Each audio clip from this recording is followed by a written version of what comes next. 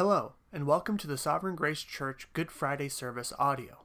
This was our first message in our new building, and because of this, we had some technical difficulties where we lost the audio of the first 2 minutes and 33 seconds of the message. We apologize for the inconvenience and hope that you enjoy the rest of the message. Thank you. He who justifies the wicked finds not guilty the wicked,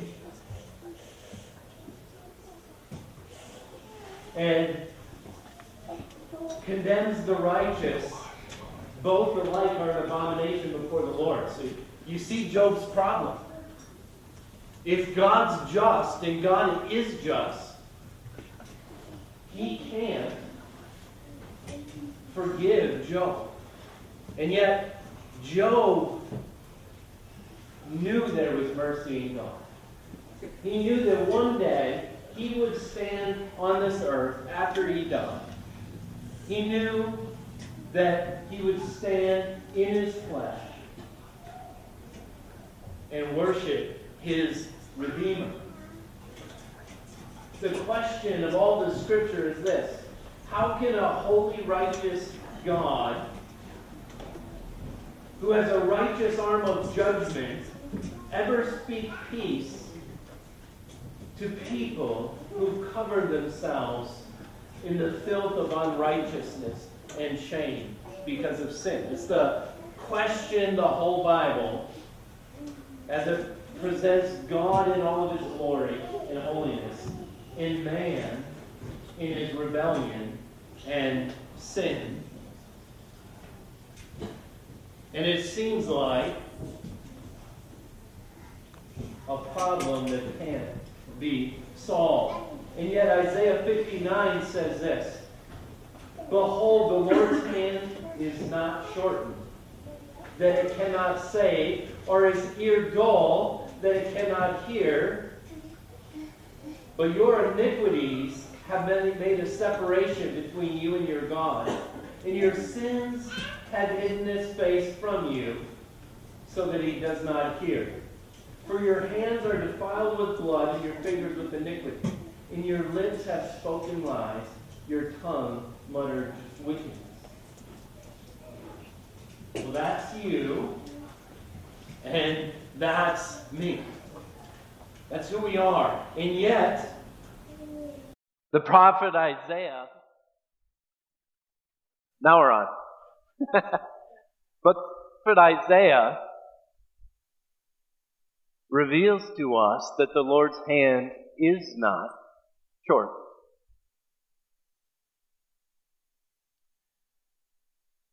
This evening we're going to look at Isaiah, the end of Isaiah 52 and Isaiah 53. Probably the most well-known prophecy of Christ in the Old Testament that speaks of Christ's work on our behalf. And for those of you who are familiar with the book of Isaiah, there is 4 servant songs in this book. And this is there's 5, and this is the 4th. And Barry G. Webb says this about this text. He says, this 4th song is the most elaborate and poignant of them all. It is the jewel in the crown of Isaiah's theology, the focal point of his vision. And so we'll pick up in Isaiah 52, beginning in verse 13. He says, behold, my servant shall act wisely. So in this first stanza of this song, he summarizes everything else that's to come. This prophesied servant that's going to come, that's going to bring justice to the earth, as we saw in Isaiah 40, and then the one who is going to set his face like flint and give his back over to those who with him. this servant is going to act wisely. And it says, he shall be high and lifted up, and he shall be exalted. And you probably know what that means. But this would be surprising for an Israelite. Because someone who blasphemed the Lord was supposed to be stoned. And in the Mishnah and in the Sanhedrin, some ancient Jewish writings about how they stoned people, it was interesting how they did it. The place of stoning was described as twice a man's height. So there was like an 11-foot pit that they would take the condemned person to be stoned. And they would walk him to the edge of that pit. And they would grab him around the waist. And they would thrust him down so that he would go headfirst down into the rocks. About 11 feet down. Now every now and then, the fall would kill the condemned person, and that was it. But usually it didn't. And step 2 to the stoning is they would take a large boulder, a large rock, and they'd position the man or woman who's being stoned, and they would roll it off the precipice so it would land on the chest of the person who is being stoned. But here, Christ, prophesying his capital punishment, we're told he will be high and lifted up. He would be lifted up on a cross. You remember in Numbers 21, when the Israelites were in the wilderness and they were complaining against Moses and they were complaining against God and they were doubting the goodness of God.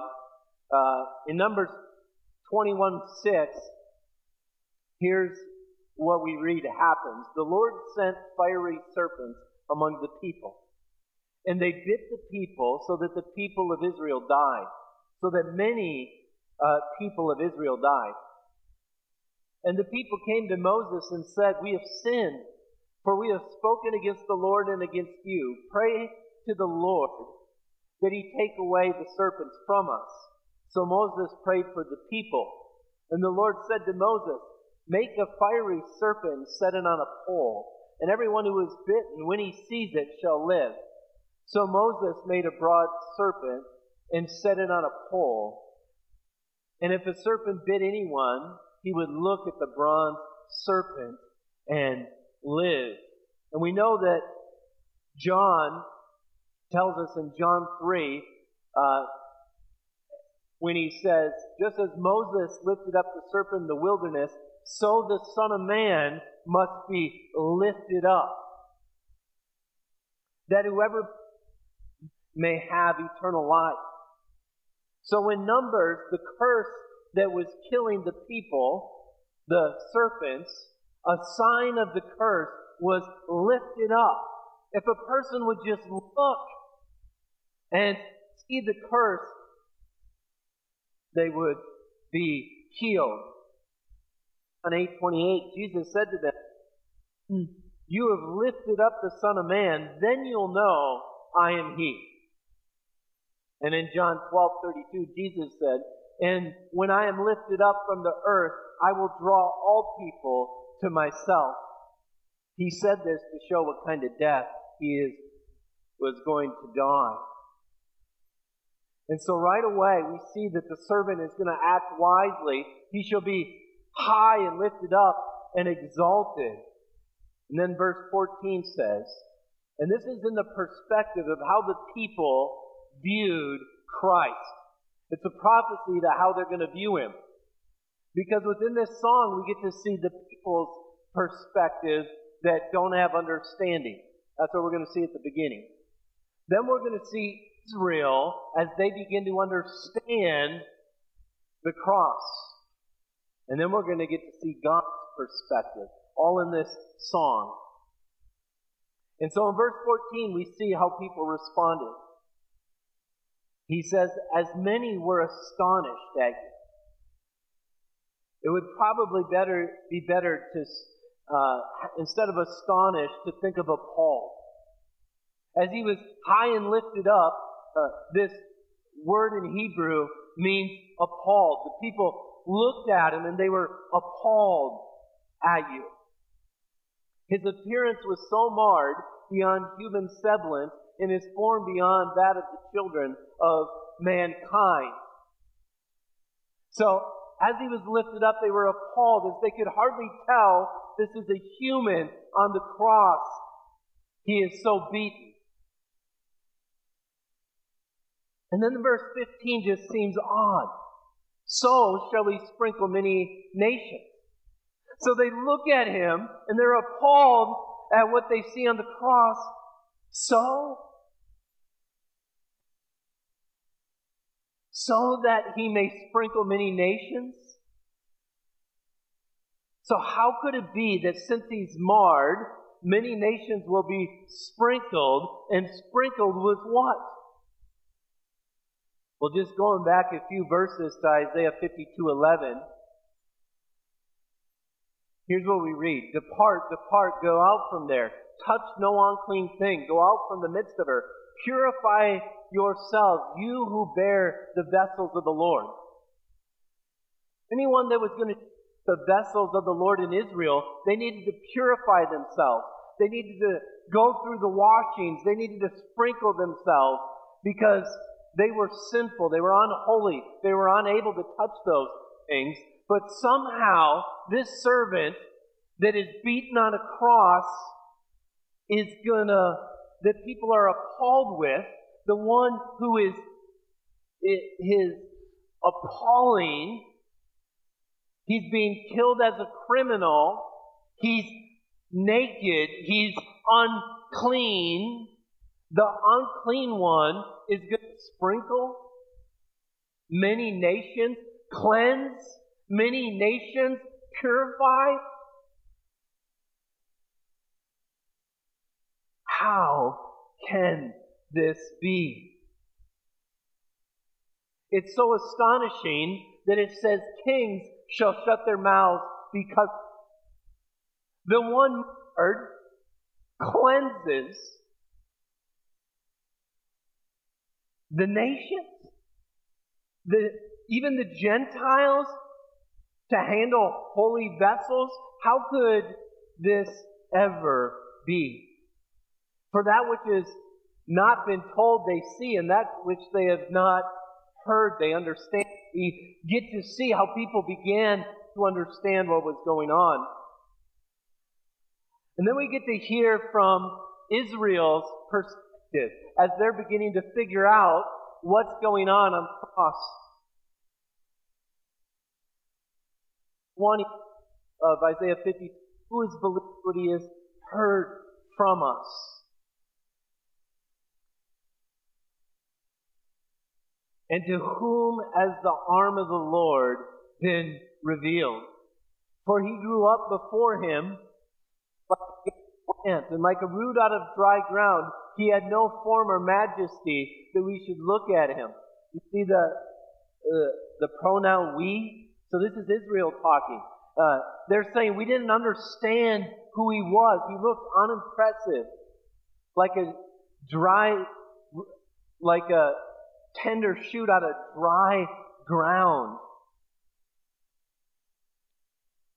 And then it says, he had no beauty that we should desire him. He was despised and rejected by men, a man of sorrows and acquainted with grief. And as one from whom men hide their faces, he was despised, and we esteemed him not. Surely he has borne our griefs and carried our sorrows. So this is Israel beginning to figure out, the believing Israelites beginning to figure out that his suffering was for them. A man of sorrows, or verse 4, surely he has borne our griefs and carried our sorrows, yet we esteemed him stricken and smitten by God and afflicted. They were confused. It looks like God's judging him on the cross. This has to be the judgment of God, doesn't it? As he's hanging on the cross, as they're trying to figure this out. And then verse 5, but, and here's the key. Here's the key to the whole Scripture. This is the answer to the question. How can a holy God save sinful people and remain just? Look at what it says. But he was pierced for our transgressions.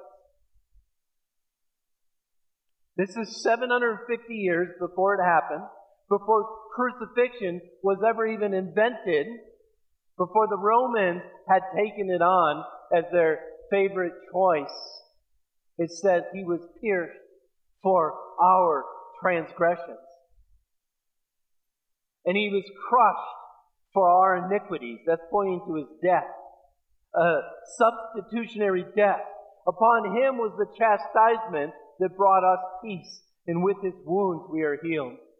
All we like sheep have gone astray. We have turned every one of us to his own way, and the Lord has laid on him the iniquity of us all. Israel's now speaking collectively as one. Remember Isaiah? When he got to see a vision of God in Isaiah 6? He says, I'm a man of unclean lips, from a people of unclean lips. Woe is me. Well, now Israel's saying, we have all gone astray. There's one category of people, and it's those who have rebelled against God. All we have gone astray. We've turned every one to his own way, and the Lord has laid on him the iniquity of us all. And now we get to see Isaiah's perspective in verse 7. He was oppressed, and he was afflicted, yet he opened not his mouth. Like a lamb that is led to the slaughter, like a sheep that is before its shears is silent, so he did not open his mouth. By oppression and judgment he was taken away. And as for his generation, who considered that he was cut off from the land of the living, stricken for the transgression of my people. See, this is Isaiah talking about his people. They made his grave with the wicked. This is speaking of Christ's death. He was crucified with criminals on a cross. And with the rich man in his death, this speaks of Joseph of Arimathea coming and wanting his body to be placed in his tomb that he had. Once again, 750 years before it ever happened, the Scriptures told us about this servant. And then he says, although he had done no violence and there was no deceit in his mouth. So there he is. The suffering servant is dead. He died with criminals. He's buried with the rich man. And if this is all we knew of Christ, what would we say he accomplished? We wouldn't really know the end of the story if the lamb just merely dies. But we see in verse 10 where Isaiah says, yet it was the will of the Lord to crush him. Let that sink in. This was God's plan. This wasn't plan B. This was God's plan. And God hates sin so bad that when sin is placed on his only begotten Son, God's righteous judgment, it's his will to crush his only begotten Son. There was no deceit in his mouth, but he was crushed for what? Our iniquities. And then he says he's put into grief when his soul makes an offering for guilt. Remember when he said he's going to sprinkle? Because of him being marred on the cross, he's going to sprinkle many nations. He's going to cleanse them. It's a guilt offering that's going to be accepted, so it's going to be made clean.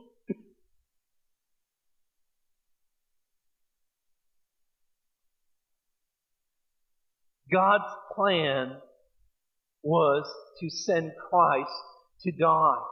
And he died just like a lamb in a normal offering. As they sacrificed so many lambs, they died and he died.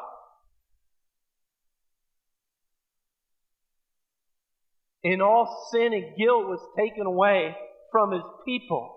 But unlike a normal lamb, in a normal guilt offering that after he's offered up ceases to exist, this lamb is different. As Scott read, though Jesus really died, though the Lamb of God's eyes really went shut and darkness overcame him, because this is the hour of the power of darkness, Christ said, as he was being handed over. But when this lamb's eyes shut, it didn't stay dark. Because he says, as he opens his eyes, he shall see his offspring. So the lamb who is dead sees. And what he sees satisfies him. And this is the thing that is the hardest for us to believe. Christian, how do you think Christ sees you? How do you picture the way Christ looks towards you? You need to look at this text. You need to meditate on this text. You need to think about this text. He was crushed for your iniquities. He was pierced for your transgressions. But it was a guilt offering. And it was accepted. And you've been sprinkled. And the lamb didn't stay dead. He opened his eyes and he saw his offspring. And then it says, he shall prolong his days, speaking of his resurrection. The will of the Lord shall prosper in his hand. Out of the anguish of his soul, he shall see and be satisfied. You say, well, I don't believe Christ would ever be satisfied when looking at me. Well, you need to understand he is satisfied, Christian, when he looks at you, because his work on the cross really worked. The resurrection was like the receipt from God saying, the purchase went through. Payment was made. And then he says, by his knowledge shall the righteous one, my servant, make many to be accounted righteous, and he shall bear their iniquities. Remember at the beginning when it says he shall act wisely? Well, this is coming full circle. Christ did this with full knowledge. And he did this with full knowledge of your sin. The sins you would never want to reveal to anybody. The most embarrassing sins. The sins that you might think, there's no way God could forgive me in light of this sin. And yet, when Christ died, he did it knowing who you are and everything you would do. He did it with knowledge.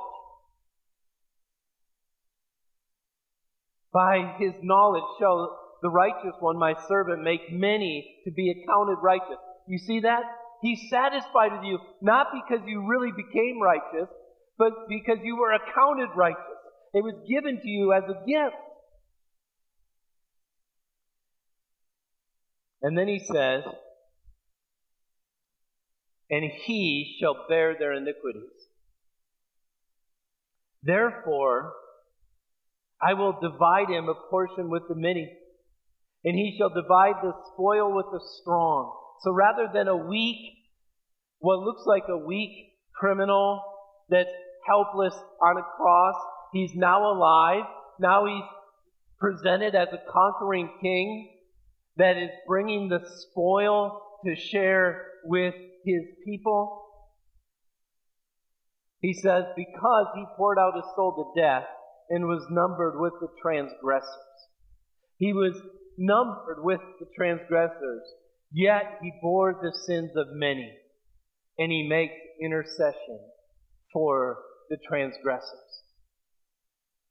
There's only one group of people. There's transgressors. And it's only those who see that they're dying, that see they are cursed because of their sin. It's only those that see the curse of their sin lifted up on a cross and find their hope in Him that would be healed. That's called faith. Putting your trust in Him. And the question for everyone in here is, do you see Him? Do you see Him bearing your sin on the cross? You might say, well, I think I see Him. Well, then here's my next question. Do you see Him come back live, opening His eyes and be satisfied with looking at His offspring? Those who are born again because of His work. My prayer is if you don't know Christ, you haven't looked to Him, you haven't understood the Scripture, what it's all about, that you would turn to Him. That you would see the way God can remain just and forgive you is because your sins were actually punished on Christ. That's the only way God can be just and save sinners. And I want every believer in here to be encouraged to look at Christ. There's a reason why it's called Good Friday. At first glance, we might say, how could we ever call this Good Friday?